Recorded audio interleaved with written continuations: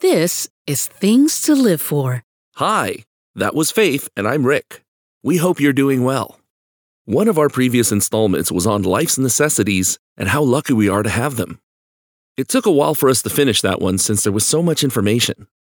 I still want to add to it, so this is part 2. Again, during this global lockdown, we have been quite restricted.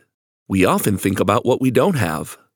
So let's look at some more of those simple things that we're lucky to have. So right now, you're probably listening on a phone or on the computer. That means aside from electricity, you've got internet.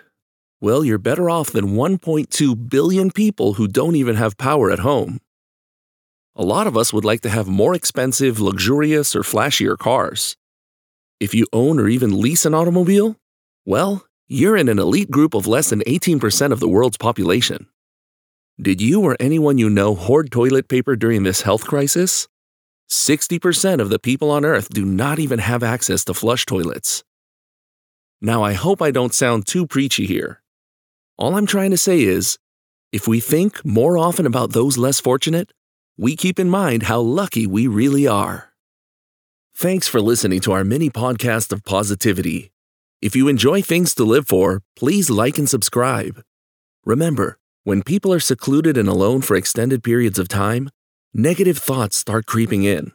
So feel free to share our episodes with your friends and family. You never know who might need it. I'm Rick. Have a blessed day. Thank you for joining this installment of Things to Live For. Visit our website, thingstolivefor.com, for more episodes of our show. That's livefor.com. Are you in crisis? Or do you know anyone who might be? You are not alone, and help is available. If you're in the U.S., visit suicidepreventionlifeline.org. If you're outside the U.S., visit iasp.info. Help is just a click away.